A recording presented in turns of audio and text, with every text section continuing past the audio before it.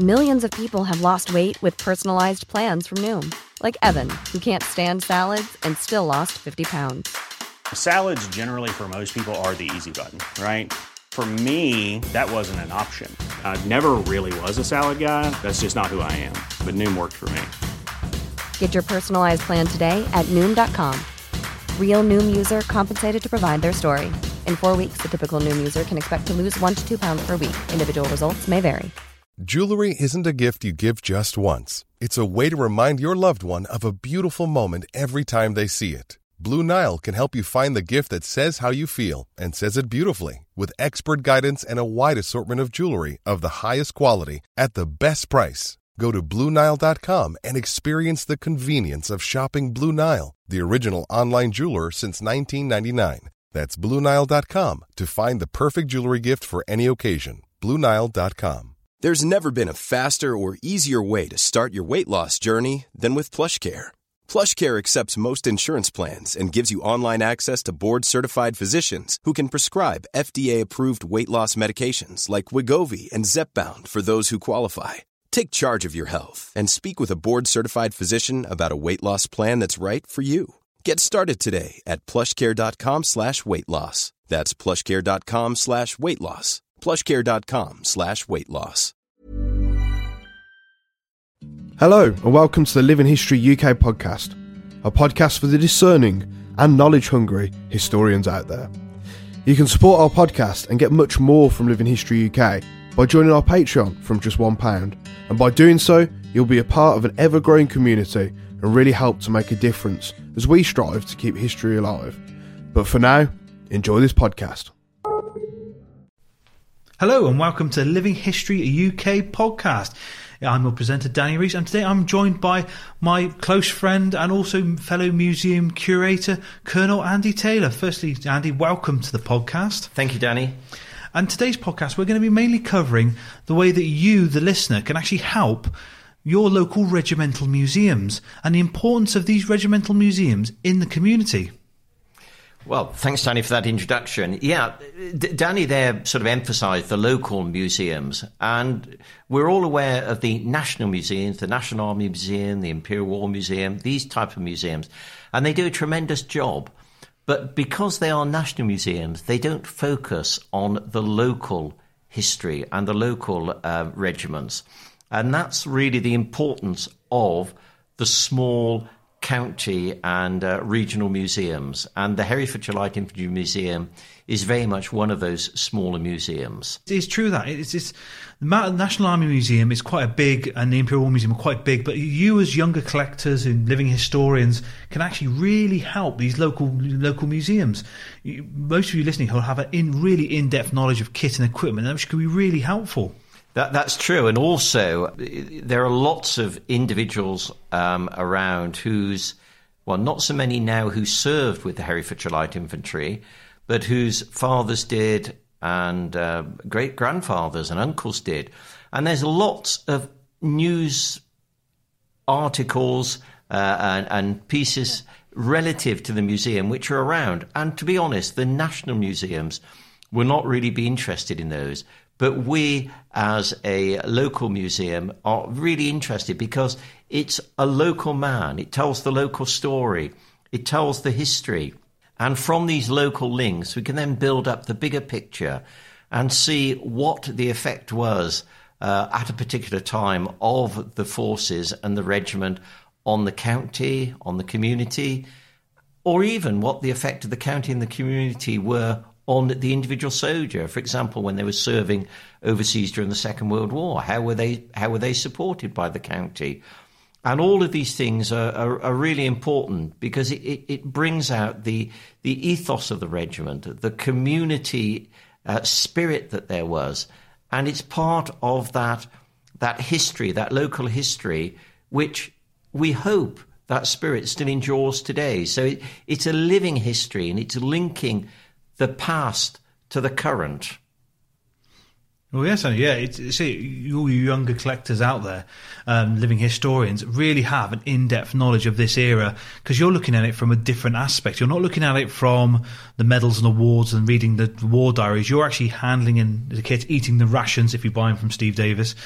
And you can actually get that insight and actually help these little regimental museums. Now, the Herefordshire Regimental Museum here in Suvla Barracks, we cover a fascinating history, and you're always more than welcome to come down here, book an appointment, and come and have a look around the museum.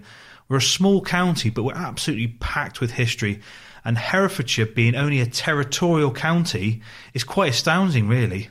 Yes, it is, and certainly a very rural county, and there's not been a great deal of population movement over the years and through the generations. And many of the names which featured in the regiment in the Boer War, so 125 years ago, the names are repeated in the First World War ranks, in the Second World War ranks. And in fact, there are some individuals now serving in the Army Cadet Force in Hereford whose fathers, grandfathers, great-grandfathers served with the regiment. So it very much is a family regiment with a family atmosphere and spirit.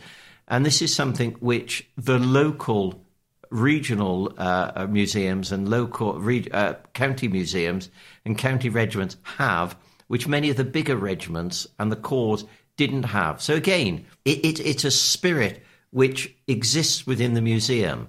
But I mentioned that there were names of individuals that went away from the county for the Boer War. But the regiment started in about 1860 when there was a perceived invasion threat from the French, and the Home Defence Forces were considered inadequate. So the Rifle Volunteer Corps were formed, and amongst those was the Herefordshire and Radnor Rifle Volunteers, and that really was the start of the regiment.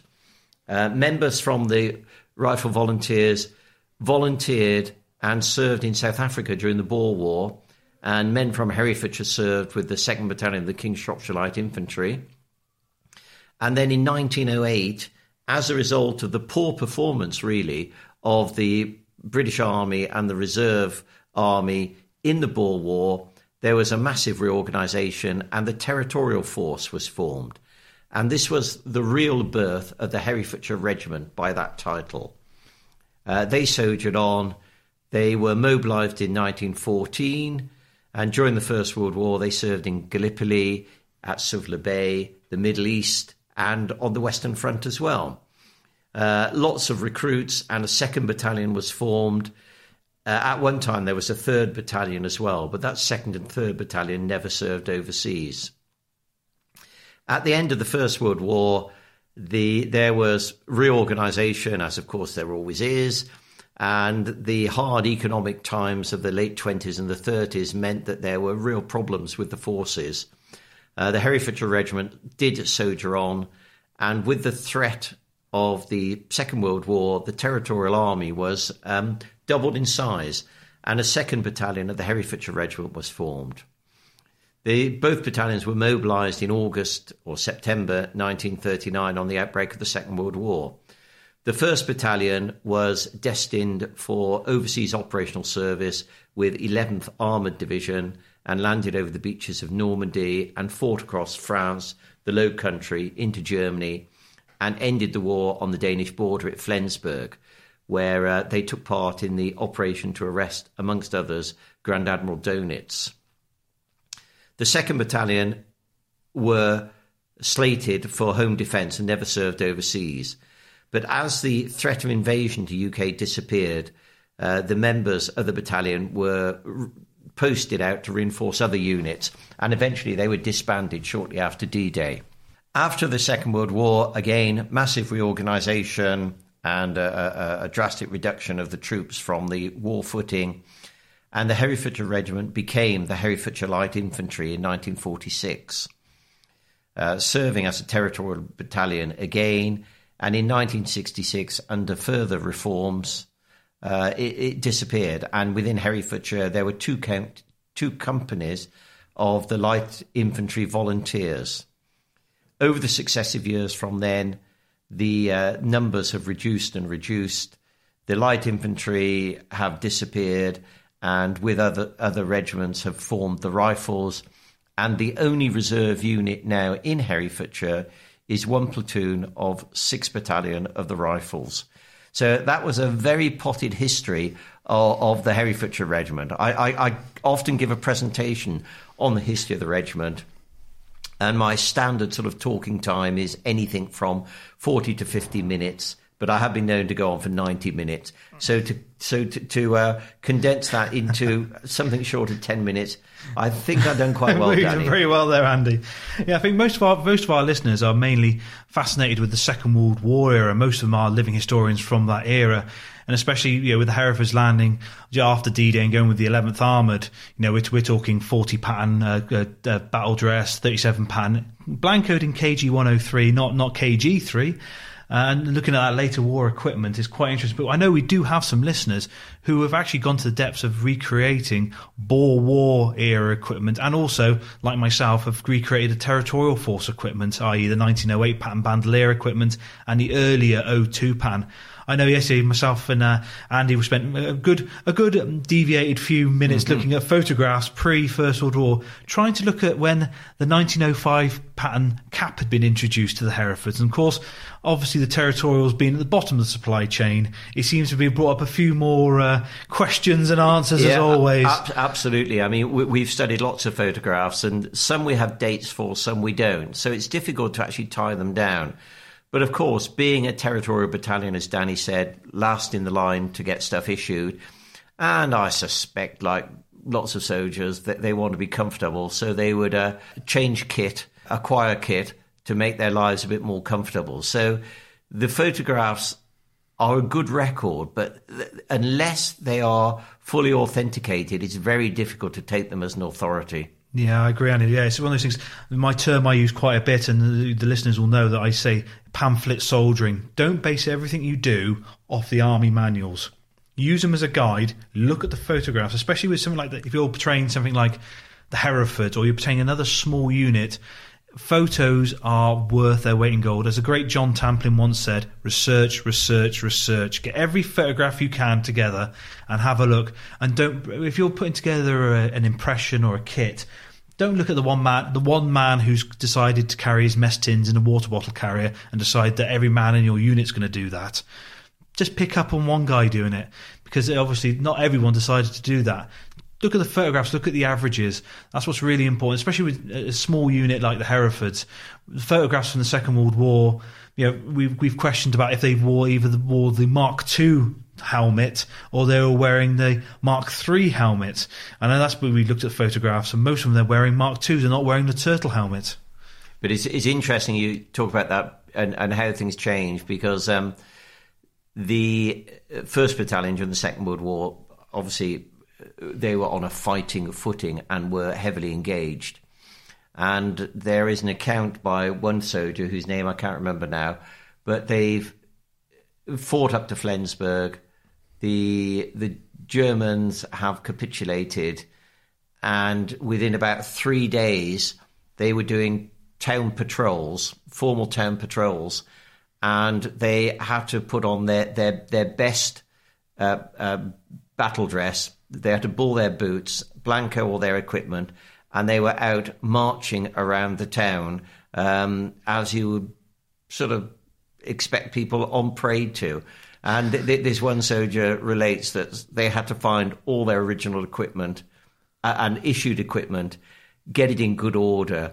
And so all of the odd bits and pieces which they'd been wearing for the last 12 months while they'd been fighting and needed to make their life more comfortable and efficient, that went by the board. They were now parade ground soldiers again. Back to the pamphlet as well. Yeah. There's a fantastic photograph of the Herefords, which I'll try and put up in the picture of this podcast. And it's 2 Herefords looking at a bicycle that they've captured off some German forces, and strapped to this bicycle are 2 Panzerfausts. But interestingly, not the bicycle, that didn't take my interest. The guy on the right-hand side of the picture has got the leather jerkin, as we know from the Great War, but also used in the Second World War. But he's been quite an ingenious chap, because he's taken a greatcoat, he's cut the arms and the collar off a greatcoat and had them machine stitched to a jerkin. And I always thought, if I get hold of a greatcoat, I'd like to do that to a jerkin, because I thought it'd be quite a warm bit of kit for events, especially when it's cold at Victory Show or something. But no, yeah. So, and how do you feel that museums should be taking, I know there's a lot of not bad blood, but bad press between living historians and museums, and they don't seem to gel. Why do you think that is? Well, I think that there is perhaps a degree of sort of jealousy and ignorance, and I mean that with a small I, each of the other. I think that they have a slightly different role as well. I mean, I think that the museums are there to present history in a package.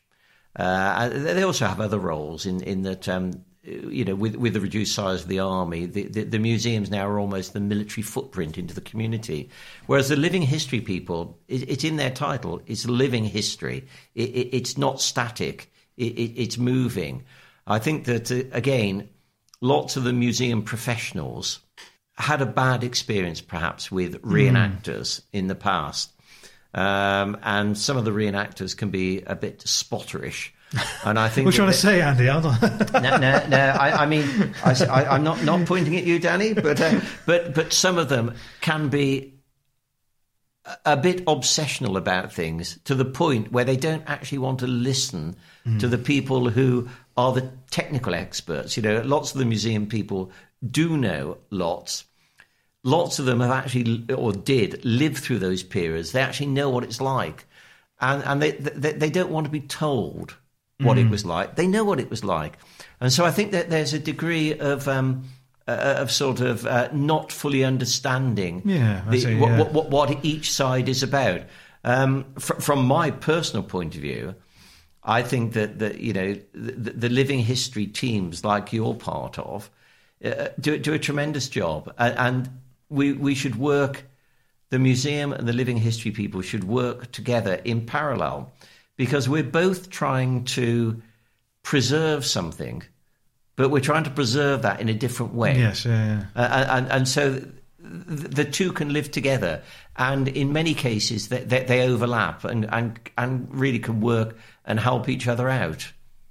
So yeah, I'd summarise quite well. Those of you guys who are independent or not part of a big group, or even if you're one of the heads of one of the groups, reach out and contact your local regimental museums, because you could be offering them help on their open days, or if they need volunteers. As we said before, a lot of the regimental museums, like ourselves here at the Herefordshire Regimental Museum, receive no formal funding.